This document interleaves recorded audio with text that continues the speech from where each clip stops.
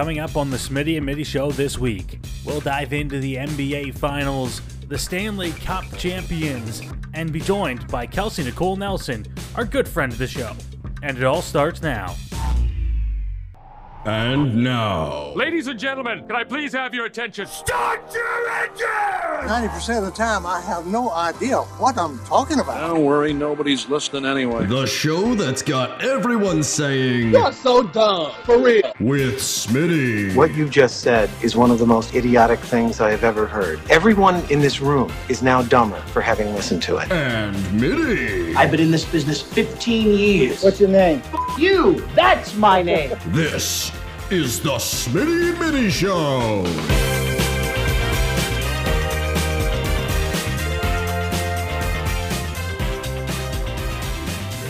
Smitty Mitty Show back for another week here on the TSMS Radio Network and the Smitty and Mitty Show podcast. Noah Smith and Tyler Middleton back with you here for the next hour on your speakers, whether that's the radio, the TV, whatever you're listening to on the podcast. We're coming at you for the next hour here with some great sports content. Big thank you to our sponsors, first of all. Before we get going, Gold Line Curling, the choice of champions, and Dave Middleton at Sun Life Financial in Kincardine. Life is brighter under the sun. Mr. Middleton, how are you doing? It has been an absolutely insane week for news headlines coming into the show. Yeah, we have a lot to talk about. I mean, there's no point in gabbing too much off the top, just you and me, because, I mean, there is so much to talk about. Thankfully, our guest coming up, we're going to talk some NBA here just a little bit. And she originally was booked for Monday, and then we realized, that's the NBA Game 5. And thankfully, she could push it later in the week, so we knew what would happen. So congratulations to the Denver Nuggets. We'll talk about the NBA, all the headlines coming up in just a little bit. I don't even know, I just don't even know where to start because there's so much. First of all, congratulations to yourself and the Ottawa Senators. You have owners? Yes, Senators finally have an ownership group. Michael Andlauer is the new owner of the Ottawa Senators with a bid coming in just a hair under $1 billion. And just one of the biggest news stories of the week for all of about 6 hours until the next big thing came along. It seemed it has been a jam-packed week, but coming from an Ottawa Senators fan, listen, we're just happy that this kind of saga is over, right? We can move forward now. Now you can start hoping and seeing maybe some possible moves in the front office, the coaching staff, and from beyond that, everything now can finally start to fall into place. So happy to see that the ownership group has finally been decided. But how much, you joked that it's only a headline for 6 minutes or whatever, but really, how much does it really affect the Ottawa Senators? I mean, it really doesn't. They already have a new arena agreed on from as far as I know. They're going to stay in Ottawa, and I don't think that was ever up for debate. It was just who's going to be cutting the checks. That was pretty much it. So, I mean, does it change the Ottawa Senators at all from whatever it was Tuesday to Wednesday or whenever pen went to paper? I don't think so. They're the same team. They're in the same area. They're just new pockets, new billionaires who are in charge of them. Well, exactly. And I think it changes a little bit because certain ownership groups were rumored to be more willing to make moves in the front office than others were. And I think that is going to decide a whole lot for the Ottawa Senators this offseason. There's already a name being thrown around in Alex DeBrincat, who, from what I've read and from what I'm hearing, if there's not a new coaching staff in place, he's going to want out, right? He's not a fan of how DJ Smith has been running things. So it'll be interesting to see how that plays out kind of in the next couple of weeks, months into the summer here, and as we work our way towards the 2023-2024 season. I mean, but that doesn't really fall on the shoulders of the ownership group at all. That decision comes from your president and your general manager. It doesn't really have anything to do with the ownership group. Those are things that happen internally. And side note, you can't let one player decide the fate of your coaching staff. Unless you're talking about McDavid or Crosby or McKinnon or guys who are going to change your organization. And I'll throw Matthews in there. Let's just throw them in there. Guys who are going to affect the game on the ice in such a way, who really cares? I don't think DeBrincat's going to do that. Is going to change the ice long enough that if you think DJ Smith's doing a good job, then he's going to stay in the front. He's going to stay as the coach. And if DeBrincat wants to stay, great. If he doesn't, then you'll find some pieces for him. You can't let one player decide the fate of your team behind the bench. Well, I don't think he is, and I don't think if that's the way that came out, I didn't mean it that way. I'll be surprised if DJ Smith is the head coach in Ottawa come the start of the season. I think the Sens were waiting for all the ownership group stuff to be figured out before either Pierre Dorian or whoever might be the next GM gets to make that decision. So we'll wait and see. But nonetheless, it's good for Senators fans to finally see a new ownership group come in. The Melnick sisters get to retain 10% of the club, which is good to see. And more importantly, the Senators are staying in Ottawa. So there is a little bit of concern there for a little bit for a lot of Ottawa Senators fans. So that is good to hear.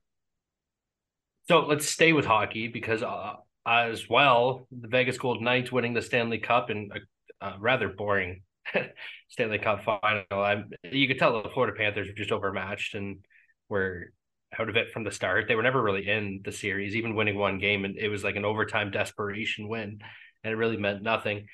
So there isn't a whole lot to talk about, I don't think, with the Stanley Cup finals. And there's two glaring things. One I don't want to get into. It's been conversations all over the place, and it's about Phil Kessel and if he is now a Hall of Famer. I don't want to have those discussions.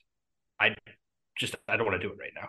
What I do is want to discuss is did the NHL get exactly what they wanted here from the very start? When the Vegas Golden Knights were given the expansion draft, were given championship team on a plate and made the Stanley Cup final in year one.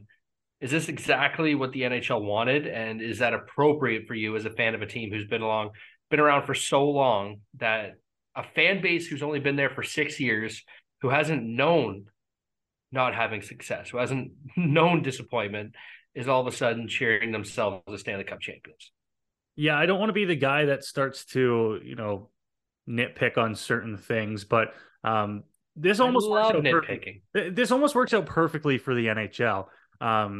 Had Vegas won in that first season when they made the Stanley Cup final, it almost would have certainly looked like the NHL did everything they could to make that happen. Now, getting to the Stanley Cup final still kind of proves that. But now, 6 years later, they've been successful every year. They've been in the mix every year. And now here they are. It took them a little over half a decade, and Vegas has their Stanley Cup. I think the NHL, this is exactly what they're looking for as far as marketing down in the States, in some of those southern states. It worked out perfectly for them. It just sucks for hockey fans and people who have been generations of fans, right? Kids and dads and grandparents who've been waiting for something like that. It just feels at some point you got to think, is this us or does the NHL not want us to win?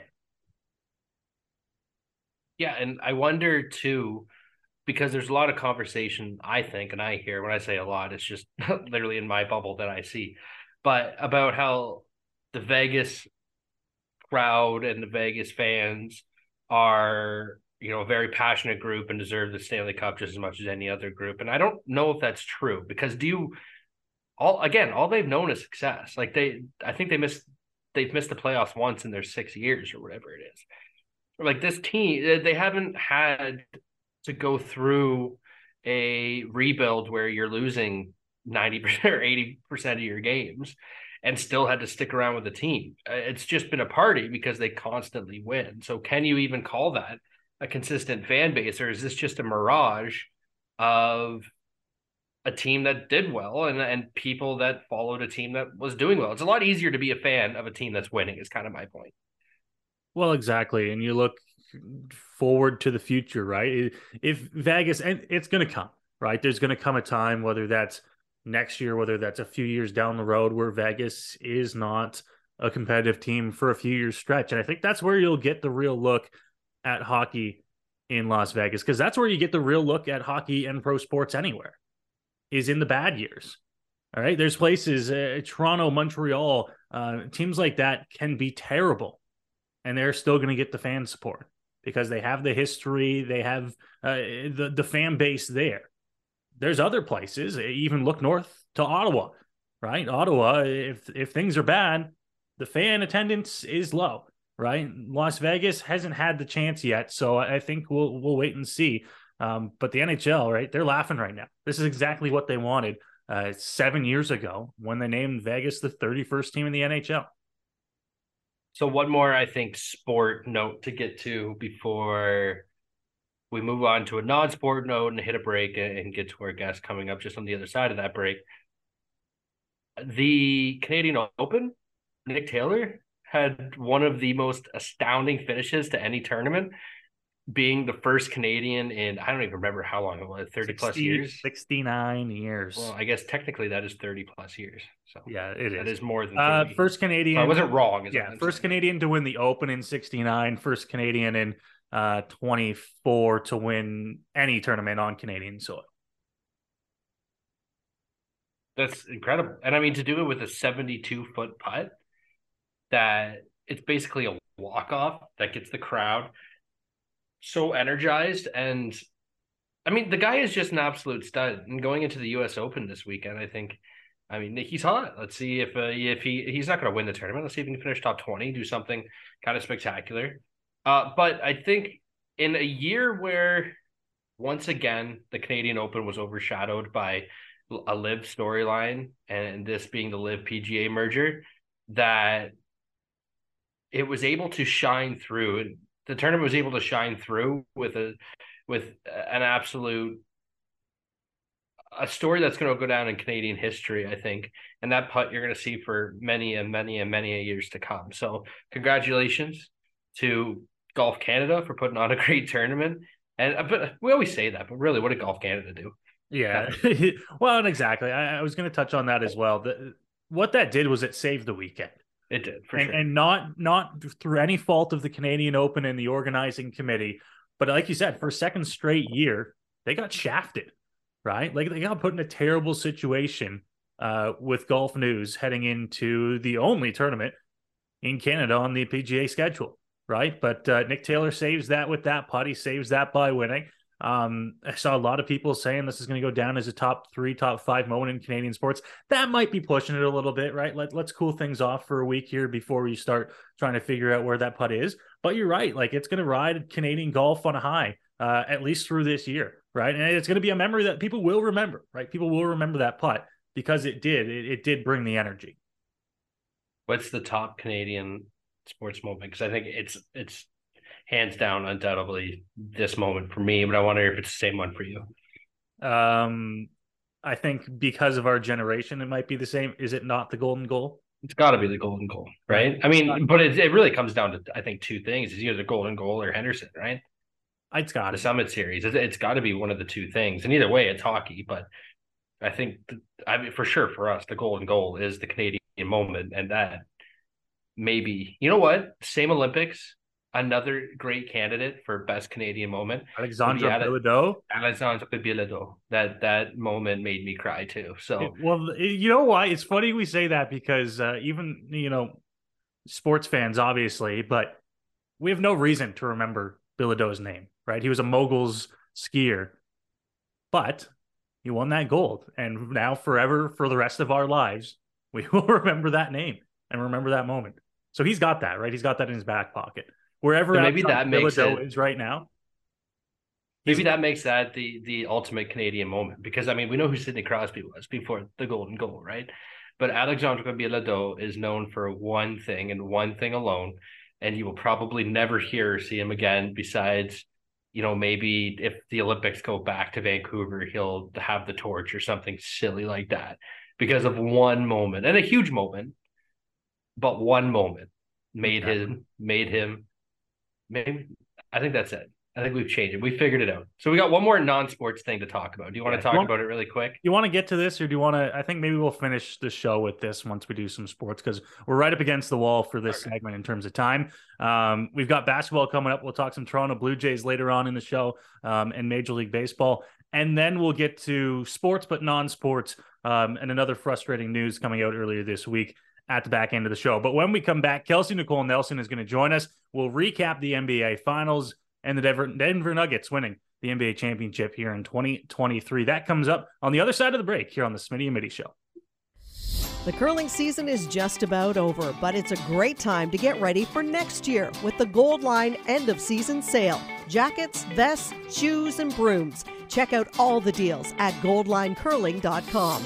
Goldline, the choice of champions. Even though I'd just gotten a new job that paid well, I still wanted to be prepared for the unexpected. My Sun Life advisor encouraged me to do 3 things: get health coverage, start paying back debt, and build a safety net. When I got my cancer diagnosis, my advisor had already helped me become debt-free with enough set aside for emergencies. When I took time off, I didn't worry about my finances, so I could focus on getting better. Today, I'm in remission. Call Middleton Finner Financial Services with offices in Kincardine and Port Elgin.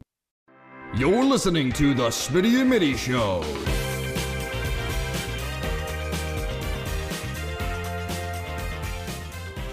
Welcome back to the Smitty and Mitty Show here on Rogers TV for another week. Joining us here to discuss the NBA playoffs, the NBA Finals, and everything basketball, longtime friend of the show, Kelsey Nicole Nelson. Kelsey, welcome back. Good to see you again.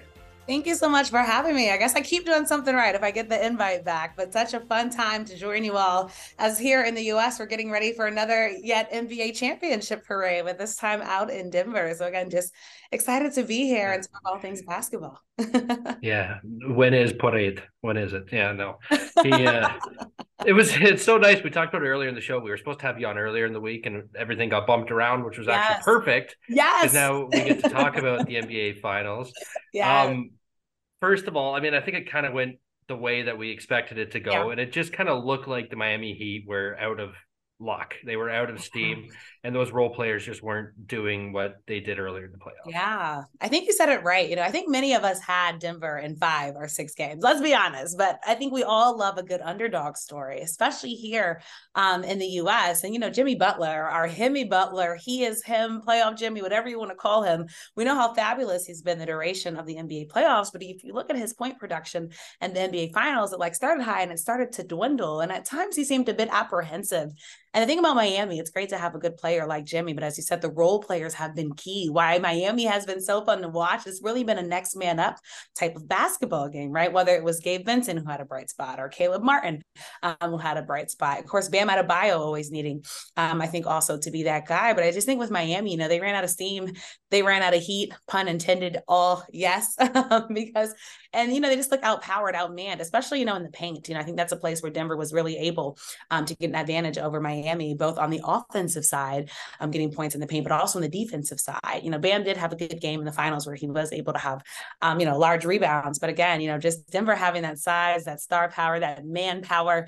And I guess now the respect that Jamal Murray has been asking for, you know, will be placed on Denver. And I think people forget too, the veteran leadership that's on that veteran bench in Denver. They have a lot of guys, you know, that have that experience and that mentality, you know, to help this team push farther. I think we can also give credit to Coach Malone, but all in all, I don't know if there's any surprises. You know, I think maybe some people thought Miami would give a bigger punch, you know, and I think people in the U.S. also love a good 7-game series, because a lot of people after NBA is over, like, what do we do now? So I think that's why some folks wanted, you know, that longer series, but all in all, I think we're just all excited to witness history, 47 years. And finally, you know, we have a different, you know, thing to think about Denver for. And now it's championship basketball. And that was, you know, can they run it back?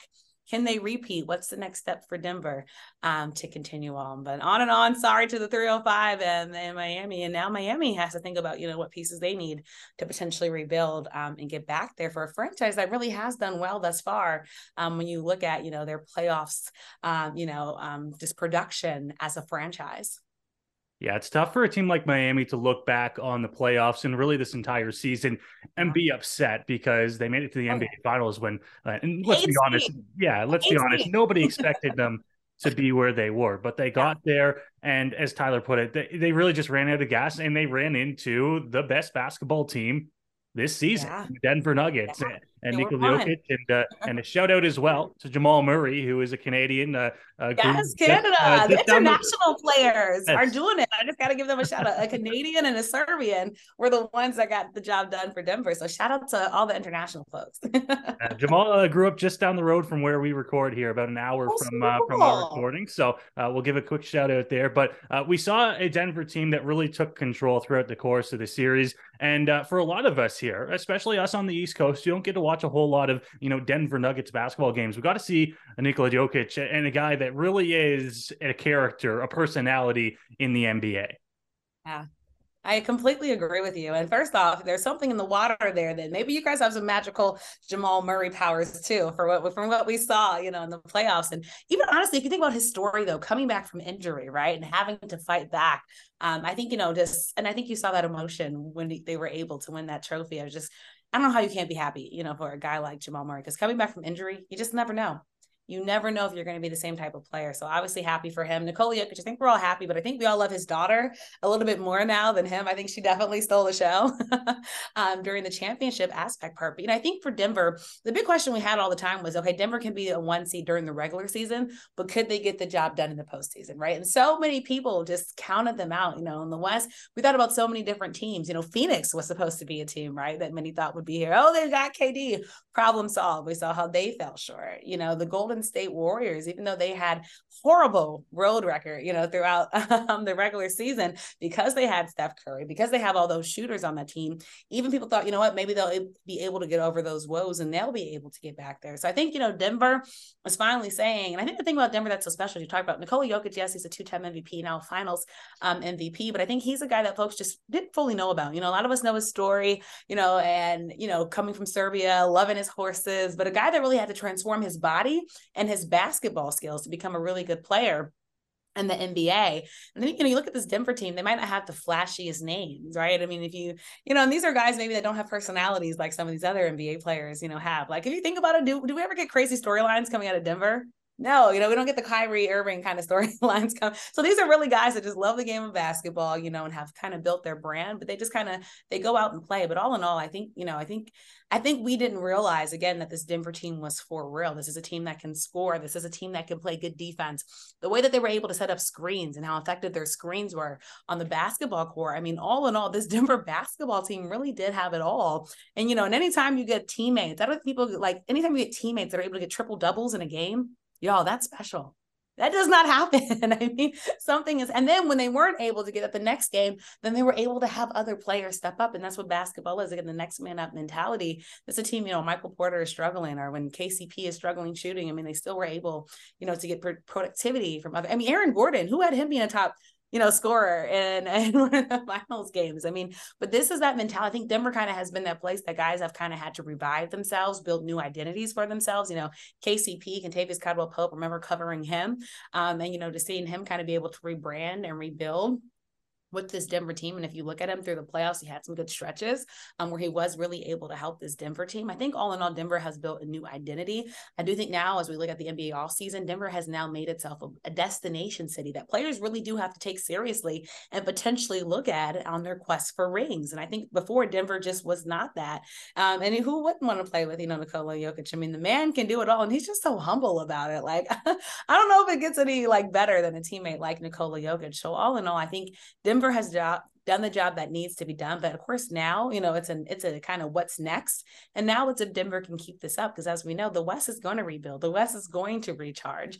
And, will Denver be able to keep or sustain the success that they just have? All in all, I'm looking forward, just to them celebrating and enjoying this. But, the work is never done in the NBA. You want another one. You get your first one. We don't want to wait 47 more years. We just don't want to wait 47 more years. So they're going to have to find a way, I think, to keep this championship mentality in Denver. And again, just, what other guys can you get to support your star players? Because as we know in basketball, you need more and anything can happen. So who will be those guys that Denver will continue to need? Because obviously that's the same questions Miami is asking right now. And that's why there's so many rumors about Miami and who might potentially be a place for Miami, because folks are just seeing that consistency is not there for Miami with guys really outside of Jimmy Butler and, Bam Adebayo. I think he's been consistent for the most part, but even Bam, I think, could have more consistency, especially as a big man. So all in all, again, I think we saw what's good for Denver, but I also think we saw some gaps that Denver could fix if they are to potentially bring back another championship to the great state of Colorado. And hopefully Jokic made it home to his horses. Like, did he not did he not look like a man who was just kind of complacent with winning the NBA championship? Like, it looked like it was just another day. And he honestly looked like a man that was so hurt and homesick, and he just wanted to be home. He didn't care about the parade. He didn't care about the media. He didn't care about the confetti. He cared about getting home. And as much as like we can sit here and laugh about it, it does kind of a little bit. It doesn't concern me because really, like, whatever.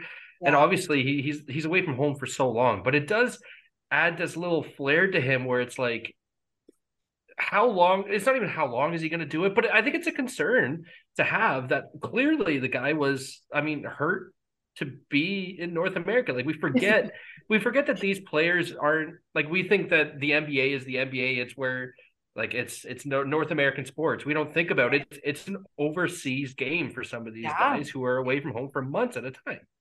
Completely agree with you. But I think that's also what makes us like Nikola Jokic. Like, I mean, like, he was like nonchalant, but it's also like, he's just like a homebody that happens to also be one of the greatest athletes right now in the game of basketball. Like, I love when he turned around and asked his PR, like, wait, when's the parade? And he's like, wait, it's coming up Thursday. Like, I want to get home to my family.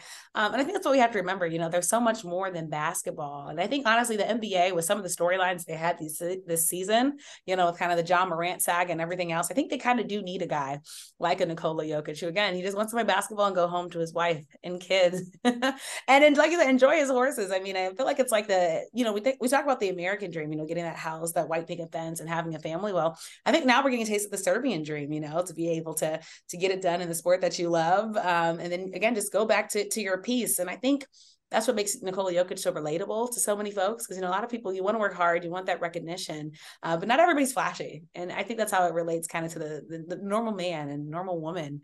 And again, I think that's why you just never hear anything bad about Nikola Jokic, because he plays basketball. He does what needs to be done. There was a great piece Coach Malone actually did, talking about his trip to Serbia and actually getting to stay with Jokic and his family, and just how much, you know, that helped him connect, kind of learn some of those cultural things and what makes him special. But it talks about too, like, how focused Jokic is though when he plays the game of basketball. So always carrying, you know, Serbia near and dear to his heart. When he plays basketball, like, that's what it's about, you know, for those 48 minutes, that's what it's about. That's what he wants to do. And that's what he wants to dedicate to. But, you know, to your point, if we have to be worried, I don't think so. I think the money's a little bit good, and we know Jokic's future. The money's going to probably stay good because, I mean, again, if you're triple double king and you keep playing basketball the way it is, I mean, let's be honest, we're talking about Nikola Jokic. People are starting to mention his name in some of the greatest centers in basketball. You know, I just think it would be hard to, you know, potentially walk away from that, because I think even though basketball might not be his first love, I think he's growing to love the game. I think he's seeing how people are really growing to love him and embrace his family. And so I say, you know, why leave that? I think we have a lot more good years from Nikola Jokic, but maybe we just have to import some of those Serbian horses somehow to the U.S. to keep him a little bit happy, whatever way we can, to keep a guy like that, again, just here and giving us good basketball games. All right, let's go from one Serbian to another, and we're going to move north of the border to the Toronto Raptors. Ooh, and yeah. I think Masai Ujiri hates the fans because now we have to learn how to say this, because I'm about to butcher this name, and I'm going to butcher it for years to come. But Darko Rajakovic, I think that's right. Sounds pretty good to me, Fred. I'm guessing. That sounded right. Thank I'm like, you. that sounded right. What do you know about him? What can the Toronto Raptors expect in a search that seemed to have a lot of big names, including a Canadian and Steve Nash, and you end up with an assistant coach coming from Serbia, an international thing, which Masai loves to do. What do you know about the new Toronto Raptors coach? I think, to your point, we have a lot of questions, but, you know, to be fair, I don't think that's a bad thing. Like, let's remember when Joe Mazzulla took the helm in Boston, right? People knew a little bit about him, didn't know the full thing. And of course, the Ime Udoka story, you know, it kind of all happened so rapidly, but you look at the success the Boston Celtics had under him. And sometimes you could use that fresh new blood. You know, I think there was a lot of questions, right? After the Nick Nurse thing and, you know, what's next? I think for the Raptors, I think they're definitely a team that honestly only have up to go. Again, let's think about how competitive the NBA is about to get. I mean, right now, what's happening? We're hearing about so many rumors, right? We're talking about, you know, the future of Dame Lillard here in Washington, D.C. It's who wants to get Bradley Beal potentially, and, you know, who's willing to take on that no trade clause in that contract, right? So you're hearing all these rumors and whispers, but I think what we're hearing is these teams ready to charge up. James Harden, right? And what's next for that, Zach? Kyrie Irving, and, you know, what's that feature going to be? LeBron James, is he really going to retire? Which he's not. But nonetheless, you know, all these conversations, you know, are happening. So I say all that to say, I think for the Raptors, you look at a team I think had potential this year. It just obviously fell short. I think sometimes when you get somebody new who thinks differently, who does things differently, I do think that could be a positive. And as we just talked about before, what we're saying, this game is changing. The game is changing with the players internationally. And I think even just the style of play is good. I mean, we talk about the Euro step now, like it's just, it's normal, right? I mean, it's been integrated into the game of basketball. So all in all to say, I think there's a bright spot, but know also that there's usually going to be growing pains also. Like you can't expect to, start somebody and just think, oh, everything's going to be good. Everything's going to be, it's not like that, because you have to get grown men to mesh. You have to get grown men to buy into the system, and you have to get these grown men to believe. So all in all, I think the Raptors are going to have work to do. I say don't expect it in year one, but this is a franchise that wants success, that wants winning, and better believe in the interview process. That I think that's one of the top things that came up. But anytime you get, somebody that people just aren't familiar with, there's always going to be people doing this, scratching their head, asking questions. But sometimes that can be, again, the greatest thing. Why are we talking about Doc Rivers so much? We know Doc, we know his scheme of play, but then we also feel like we get the same results. Right. I mean, and that's nothing against him. I think sometimes, sometimes it just happens to be the team, but that's why I think when the bar has to be set and you don't have the exact expectations, because people just don't know, I think you only have up to go. So all in all, those in Canada, I'd say, have no fear. New coach is here. And I think there's going to be hopefully just more positive, because they have some pieces there. I think the Raptors have pieces there. It's now about just meshing it all together. And honestly, I actually like watching the Raptors games, the ones that I can watch. Of course, usually when the Wizards play them, I actually really enjoy the talent there. And the Raptors aren't a bottom team. They weren't the Pistons. But we also didn't expect them, right, to be the Denver Nuggets, this past season. So it's like, how do you kind of get out that middle of the bunch pack and really start to rebuild their identity? And I think that's what the Raptors are in need of right now, because I really don't think we know who that Raptors team currently is. As compiled. Now the Raptors. Sorry, go ahead, Tyler. Sorry. I just wanted to say, I think the hiring kind of, to me, tips off where the ownership group and and Bobby Webster and the whole group thinks that this team is going. I think they showed their hand a little bit by saying that there is going to be a bit of a rebuild here. They don't want to be that team that's just going to be middle pack that they were forever. They want to be a team that's going to kind of build back up, and they're going to do that with a new coach. And I think it was just them showing exactly, if they were to go out and hire a Steve Nash or somebody like that, I would say a proven coach, although I think Steve was done a bit dirty, but either way, that's a comment. If they were to have hired one of those big name coaches, I think that would be like, we're here to win now. And that's not where they are. And they hang their hat in the press conference with the new coach. It was just constantly, we're celebrating 4 years ago. We won the championship 4 years ago. It's like, okay, 4 years ago, let's move on. Let's do something else. Yeah. And I think this was their way of saying that it's going to be a while, but let's start from the bottom and build our way up a little bit. That part. Yeah. Started from the bottom. Now we're here. Like you said, that's something. It's not going to be a quick process. It's not going to be a quick process, but I think they're saying like, this is the start. And change is coming, change of coach. And again, that's why you're going to have to look at that roster and see, pieces that might stay and pieces that might go. But, no rebuilds are easy. Like, look what's happening right now with the Houston Rockets, right? We've been watching that rebuild, right? And that it's a process, and they're trying to find the right pieces. But, also through this rebuild process, how many folks would raise their hand right now and say we have the Houston Rockets winning the championship next year? Should be zero. Right? Because they're still in that rebuild process. They're still finding those key pieces and those key guys. So it can be hard, but it's needed. And that's something we're talking about in Washington. That's why right now Washington has some new leadership in that front office, because you can't keep expecting mediocrity for fans, for players, and, for coaches alike. Something's got to change. And usually it'll start either with that head coach or in that front office. Now, the Raptors, on the note of the rebuild, one of their big stars already has opted out and will be hitting free agency, and that's Fred VanVleet. Do you see any teams that might be a good fit for Freddie and where he might land coming in free agency? Oh, this one's good. Fred VanVleet, obviously a guy that all of us, if you're a basketball fan, you love watching his game. He's a guy that can do it offensively. I think maybe my one question is just about the consistency, night in and night out. And, I think he adds an important piece. I feel like his name isn't being mentioned as much. And of course, it makes sense when you have a guy like Brad, who obviously Bradley Beal scoring about 27 points a game right now, but has an injury history. And of course, Dame Lillard. So it's going to be fun to talk about. But, Fred, there's a couple teams I feel like that could use it, let's talk about Chris Paul, right? I mean, Chris Paul was a question mark. I think, I don't know how people were surprised by that, but of course, Chris Paul's age comes into factor. I think his injury history, or can he keep healthy? That's going to come into question. Where I think a guy like Fred, I don't think you worry as much about the injuries. I think, again, it's about that consistency factor, where he could potentially be. But all in all, I think Fred VanVleet, great player, great guy. But it's interesting, for one, because you've gotten so used to watching him, right, with the Raptors and with that team, but it goes back to what we're talking about. Change has to happen, and it can't happen as currently constructed. So it's going to be fun to watch, where he lands. Hopefully for Fred, I really want the best for him. I think he's a guy that NBA fans, again, you want to root for him, and you just know what should be best for him. I'm curious, though, for Canadians. I mean, for you guys right now, watching a guy, like Fred VanVleet, who's been there so long, just what's the reaction been on that side? The curling season is just about over, but it's a great time to get ready for next year with the Gold Line end of season sale. Jackets, vests, shoes, and brooms. Check out all the deals at goldlinecurling.com. Gold Line, the choice of champions. Even though I'd just gotten a new job that paid well, I still wanted to be prepared for the unexpected. My Sun Life advisor encouraged me to do 3 things: get health coverage, start paying back debt, and build a safety net. When I got my cancer diagnosis, my advisor had already helped me become debt-free with enough set aside for emergencies. When I took time off, I didn't worry about my finances, so I could focus on getting better. Today, I'm in remission. Call Middleton Finner Financial Services with offices in Kincardine and Port Elgin.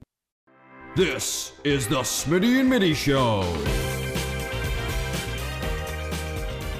Welcome back to the Smitty and Mitty Show here on the TSMS Radio Network and the Smitty and Mitty Show podcast. Back from break and back after an interview. Kelsey, Nicole, Nelson joining us here on the show to discuss the NBA Finals and everything we needed to know about the Denver Nuggets being crowned the NBA champions here in 2023. So big congratulations to them once again. We don't want to get caught on that too much, though, because we got a lot of sports to get to still here in the show. And now we move on to baseball. The Toronto Blue Jays. Do you want to start with the Jays? Or do you want to start with some more vague MLB stuff? Where are we going with this? I want to start with the Oakland Athletics, the current Oakland Athletics, because I'm sure everyone has seen the video. Earlier this week, the fans threw like an anti-protest and actually went to an athletics game for the first time in a long time. And they had 27,700 and change, I believe, in the building. 759. Which I is funny for a couple things. One, even when they throw an anti-protest, they can't fill the building. Yeah. Which is kind of funny to me. It's a big building. It's a big building. You got to give them that. And I mean, 27,000 is half the Rogers Center. A little bit more. Just over half. Yeah. Right. Yep. And that building is full almost every weekend the Jays are in town. Now, regular weekdays, sure. But if you were throwing a special event, yeah, I mean, it would be full. There would be 40,000 people there. Here's the thing, Oakland fans. If you would do that throughout the year, you wouldn't be losing your team to Las Vegas. I mean, it's a typical question of what came first, the chicken or the egg? What came first, the ownership not spending or the fans not coming? Because I would argue even when the Oakland Athletics were in the playoffs, there still wasn't a full building. No, well, and you look back into the history, once again, I like to try to make the argument that they play in a big ballpark, but that's not the case because there's plenty of other teams that play in big ballparks and they sell it out or at least get close to it. Some teams with a little bit more history, but whatever. They have struggled with attendance forever, right? We're talking about before me and you were born. The A's were having trouble with attendance. They had their good decade, right? They were good. And then things have really fluttered off here, right? Moneyball. You talk about Moneyball. That was 20 years ago, man. That Moneyball season was 20 years ago. And it feels even then, they've been in that flunk for 2-3 decades.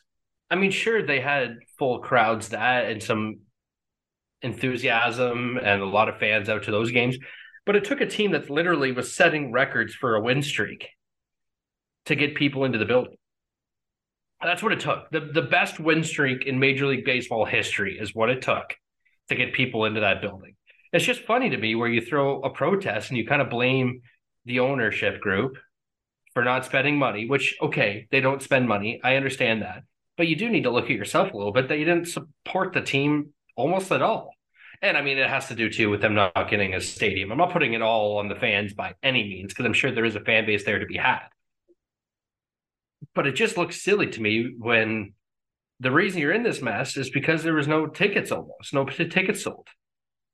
Well, exactly, right. And now they're the hottest team in baseball. I think they've won 7 straight as we talk right now. As we speak, that game, that reverse boycott game, they also happen to beat the Tampa Bay Rays and win their 7th straight ball game. So by no means have they turned things around. They're still like 20 some odd games behind, below 500. Yeah, they're only 18 and a half back of a wild card spot. Right. But the sad thing is that like, yeah, they could win another 12, right? They could win another 13 games. They could go on to set the record and they wouldn't be at 500. Right? That is terrible. That is terrible. That is crazy to think of. And like we talk about trades so much, we'll talk about some trades here with the Blue Jays soon, but there's nobody on that Oakland Athletic team that you would really want in a trade. Like, really? Yeah, there's no one, right? There's no names on that team. You can't blame them for not going to games, right? I wouldn't go to an Oakland Athletics game. The Coliseum was falling apart. The sewage was going out onto your feet, and the team sucked. No thanks. I'd rather spend my $5 and go get myself a Big Mac. But hey, the Vegas Athletics have been approved. A new stadium has been approved in Las Vegas. You think they're going to keep the Athletics name? I don't know if we've talked about this, but like, no, they can't, right? I don't think so. Vegas considers themselves to be too unique of a town to keep something, right? Like, there's no way they would go through with that. They got to be like the Vegas Blackjacks, right? Blackjacks, something gambling, but like also MLB, frowned upon gambling. Although it's coming around a little bit. Even the thought about going to Vegas wouldn't have occurred to them. It's just one of these teams have to be the Blackjacks. One of them, they have to be. I think their WNBA team is the Aces, right? Yeah. So you can steer clear of that and still go gambling by going with the Blackjacks. I like it.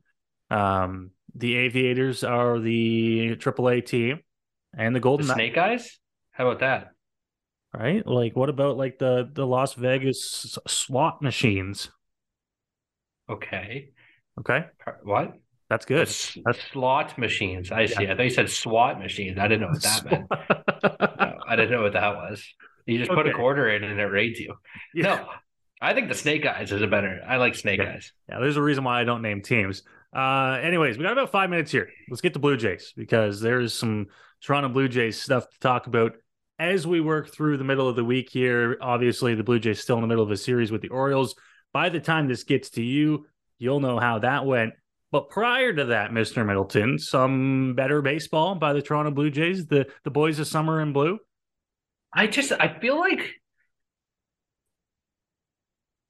I'm lost because all I hear about on Toronto, and not just from the fans either, but from the personalities, is how this team needs to turn it around or they need to sell.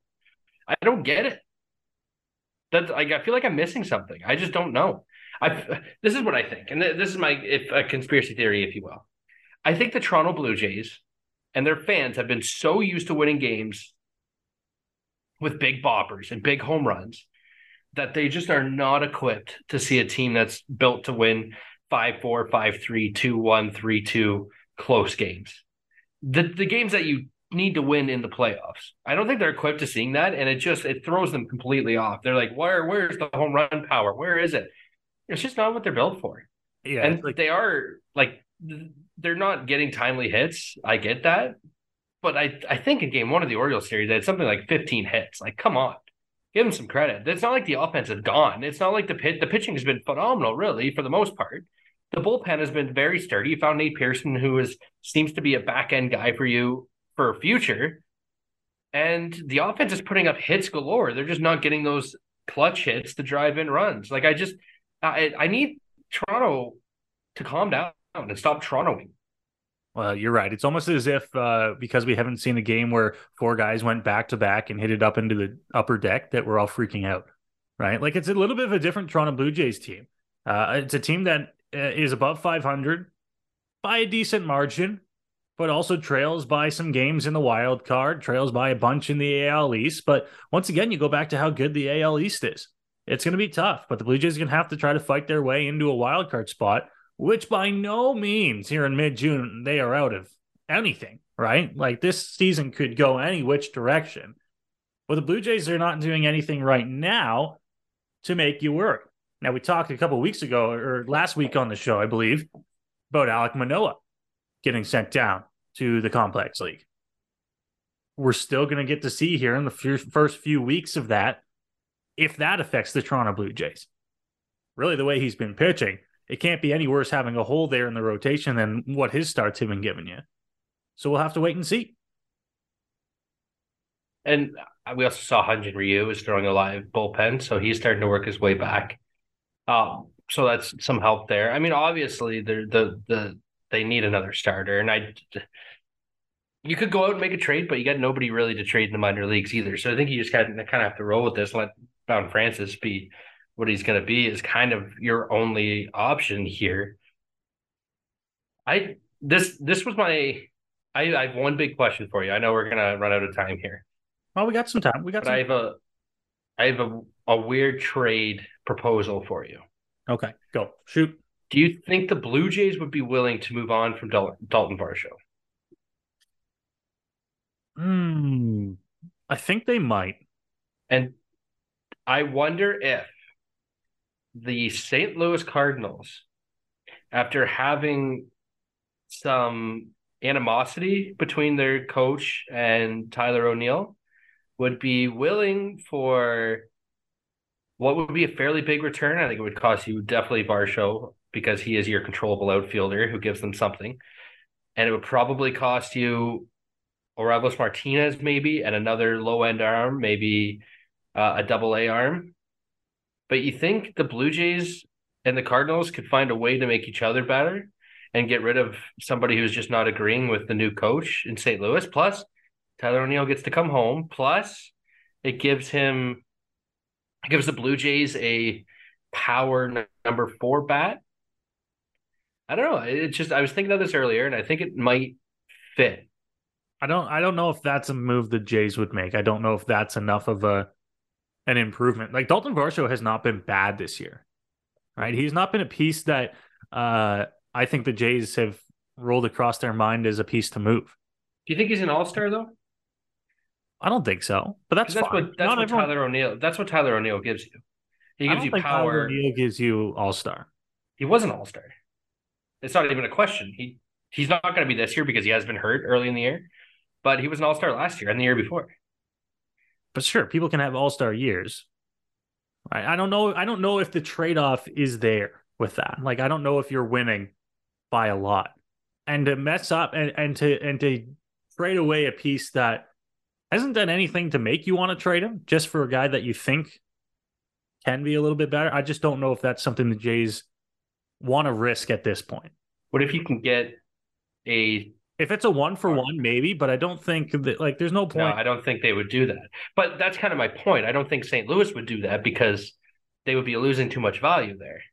That's kind of my point. You're obviously getting an upgrade in the outfield. It's just what piece you have to go back with you. Lose a little bit of utility, right? Yeah, Varsho can play a few positions. He can catch, I guess, for you, but I don't know. It was just something I thought of earlier that might fit. You might even be able to get an arm back like a Stephen Matz, somebody that can jump into a rotation or play a spot for you in the bullpen. Just saying. It was just a thought I had. Because we're getting to that point. Just rolls. We're getting to that. Well, I thought of Jack Flaherty, but that was maybe a little high on the totem pole there. I don't know. It comes a time where you got to start thinking about trades, and the Blue Jays tend to like to do trades earlier than later to get a little extra time. And they don't have too much in their minor league system that's going to get them a return. So if you have to pull from the major league roster, it was just a thought. It was a thought that I thought was interesting and that the fan base would get behind bringing back a Canadian. It's not a bad thought. Not a bad thought. It'll be interesting to see what the Blue Jays do. I don't know if they'll make any big moves, to be honest with you. I don't think they can. You got no pieces. You're not getting rid of Ricky depleted. Yeah, they depleted everything they had in the purse, right? They're all out of moves to make.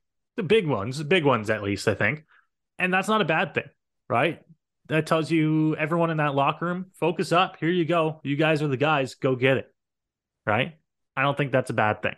We're right up against the wall here. Smitty Mitty Show. When we come back, we'll discuss some big news this week from around the media world and the media landscape here in Canada, and maybe vent ourselves a little bit frustrating. Smitty Mitty Show returns here on the TSMS Radio Network.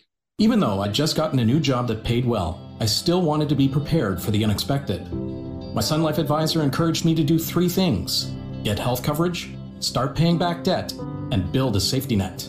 When I got my cancer diagnosis, my advisor had already helped me become debt-free with enough set aside for emergencies. When I took time off, I didn't worry about my finances, so I could focus on getting better. Today, I'm in remission. Call Middleton Finner Financial Services with offices in Kincardine and Port Elgin. The curling season is just about over, but it's a great time to get ready for next year with the Gold Line end of season sale. Jackets, vests, shoes, and brooms. Check out all the deals at goldlinecurling.com. Gold Line, the choice of champions. Now back to the Smitty and Mitty Show.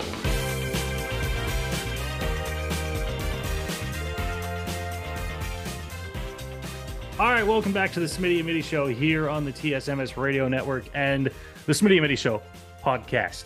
We're going to wrap things up here on the show for this week with some, what do you call this? Like, is this sad news? Is this just upsetting news at this point? Earlier on this week, announced that Bell Media has laid off close to 1,300 employees across the country, shuttered the doors at 6 more radio stations, including a couple of TSN stations, one being in Edmonton. Mitty, what is going on? Like, when is this going to end? Will it end? It's not even like, it's just so frustrating. And it's not even like, we can understand how radio can struggle at times, especially AM stations cannot do well. And you do have the opportunity to switch over to FM. That's a whole nother story. But they just seem to not be bothered. The problem is they seem to not be bothered about the people either. Like, it's one thing to have your corporation just kind of fail in a way and kind of time out, if you will.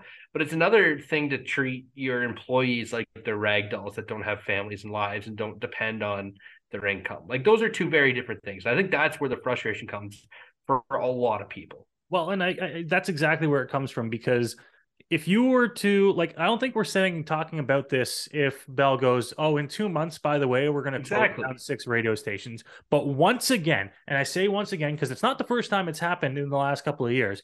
Once again, we wake up, people get into work to find that 11 a.m., the station goes silent once again. And it's just, at this point, it's getting ridiculous. Right? These people have lives, they have families to feed, and now they roll into work on a Wednesday morning and find out they don't have a job. It's ridiculous at this point. Let alone, like, if you work for a TSN station in Toronto that is still running, why would you want to stay there?